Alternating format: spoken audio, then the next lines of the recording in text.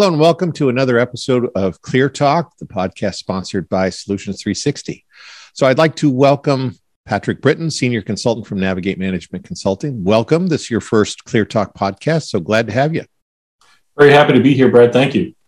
So one of the themes that we talk about at Navigate all the time is, continuous learning, continuous process improvement, the models of Kaizen, all those special words.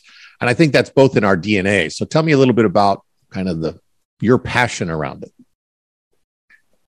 So I think for anybody that has worked in the industries that we worked in and support, Brad, I think we know that nothing ever works as well as we want it to. And I've spent a lot of time throughout my career working with companies to identify gaps in their process and how to identify ways to improve them. And one of the things about Kaizen that really kind of attracted me to it was the concept in Kaizen that everybody on the team works together to constantly improve themselves to gradually and incrementally increase the effectiveness and the efficiency of the organization through process improvement. And what I really like about that is that it's everybody on the team. And the ability for the person on a shop floor who's fabricating a small part of a widget right up to the executive vice president in charge of marketing, they're all focusing towards a single goal of getting better, driving more efficiency. And one of my personal mantras, and I've told people that I've worked with this in the past, is the day I wake up and stop trying to be a better version of me is the day that I've either given up or I'm dead and I haven't woken up. And I think that's a great philosophy for a lot of companies to take to the market. The day that they stop trying to improve their process, they've essentially given up and they've let their competition gain ground on them. Got it. And again, I'm a big proponent of all those words before they were those words. So back to total quality management days, but Deming days and all those. And what I find is a continuously learning organization changes it from like an obligation or a judgment to curiosity. Absolutely. And curiosity is what founded most of the organizations that we work with. It was a curiosity on the part of the founder, it was a curiosity on the part of the inventor that said, if I do this, can I make a difference in the market? And you want to drive that curiosity throughout the team. So the whole concept of Kaizen is how do I make my organization better? And if you're following that, as an organization grows, one of the areas where it often struggles is when it hits those plateaus in its growth and it doesn't know how to move to the next level up. It doesn't know how to scale up. To use a Verne Harnish term, doesn't know how to scale up to the next level. If you're practicing Kaizen, you're constantly taking those small steps. So you don't have to do a forklift rebuild of your processes to get to that next level. It's about adding in the right people for the growth, but the process has been growing all along. You just need to nurture it through that curiosity. And that curiosity is coming from information from all levels of your organization. Right. And I think people confuse, like you said, the big forklift that's going to massively change things, rearrange everything versus just it's incremental, small improvements. How do I take 5 seconds off of every termination? But if I multiply that by 50,000 terminations in a year, that's real time. It's real time, which is real money. You are absolutely correct. People don't realize that the little changes will yield more value to the organization over time, more dollars to the bottom line, more happy employees, more happy customers. Those big forklift changes in your process, they impact a whole lot more than just the dollar value. You're going to invest more in making that happen. Right. You're going to upset the apple cart with your employees, and you're also going to potentially upset the relationship you have with your customers. So this incremental, small baby step approach is a far healthier way for your organization to grow to the next level.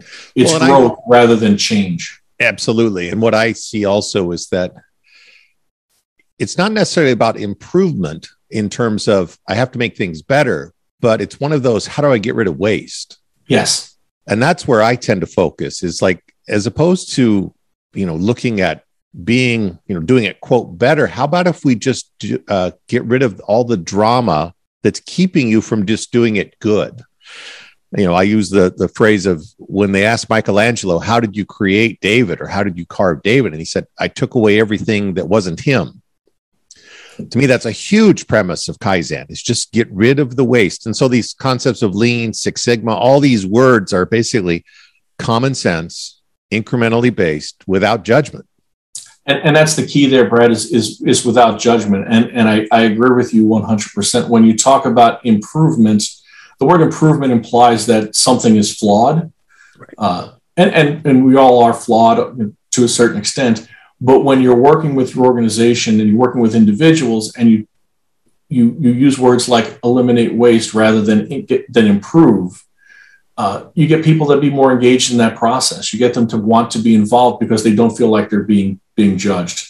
Right. You're changing a process. You're not changing a person. And that really, I think, gets that buy-in from the team. Absolutely. And again, when I look and focus it on and waste is just waste. Again, it's not judgment. We're not blaming anybody, because many times the people working in something didn't build it. So it's like, what could we do better? How could we just reduce that? And those ideas, typically low-hanging fruit, we start to get the momentum going. So I think it's got to be a cultural conversation also. How do you see that? Because again, you've been in many organizations. How did you kind of bring that culture of Kaizen into your organizations? Well, I think it starts with conversation. I think it starts with letting everybody know that if they see something that doesn't make sense, it's okay for them to ask. It's okay for them to make a suggestion or a recommendation as to how it may be easier to do something differently, how it may eliminate some waste if they do something differently in the process. It's okay for them to say, I would do my job better if I got this from the person in the process before me. And to let the people in the process before them know that they can say, we can do that, or we can't do that, and here's why. But to get everybody to be engaged in that discussion. If you have that openness and awareness amongst everybody in the team, and the ability to be honest without being judgmental or without people feeling blamed, that's the best start that you can have. And then you just need to foster that. And again, regular conversations with the team. Celebrate the success when somebody brings you an idea that you can measure savings on. If you can look at how much over a quarter, how much time you've saved doing something, and celebrating that success, and a little, financial reward to those ideas too, is always a way to keep that team engaged and to build a culture around it. And I think a key perspective you just said there was measurement. So a lot of times I find people say, oh, well, we've improved it. Well, show me. Yeah. You've changed it. You haven't improved it until you see that waste has been eliminated. Until you see what the result was. So just a good idea without implementing, just a dream.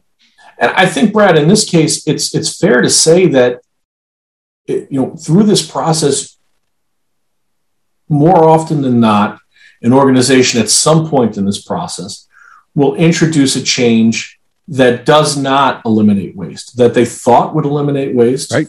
And it just doesn't have the results that you've desired. And that's okay too, because you're learning something, and you can go back and go back to where you were originally, and then institute a change somewhere different in the process to still try to attain the desired results. Well, it took Thomas Edison 1,000 times to learn how not to build a light bulb. So, if you're learning, it's part of the learning. So, and one of the things that I appreciate being here is that on our Navigate Academy, we do a lot of different modules that really focus on learning as an organization, as a person, but really adding value. And again, I think that Kaizen is one of those underlying premises of a company's existence. And it's again, needs to be part of that DNA. So I encourage the listeners today, one, be humble, two, be curious, and then don't worry about the result too much. Worry about the learning and the knowledge gained. And that's, to me, that's the journey. I would agree with you, Brad. Again, I think, the fact that you're moving in small increments The results takes longer to see than many people would like, which is why they look for those major changes where the result is more measurable. But if you're on the path to improvement, if you're on the path to learning, the improvement will come. Well, and again, usually if it's done in an incremental fashion, it sticks. Yes. And that's what we're after. So great. Thank you for sharing. I appreciate your attendance. And thanks for being here, Brad. Take care.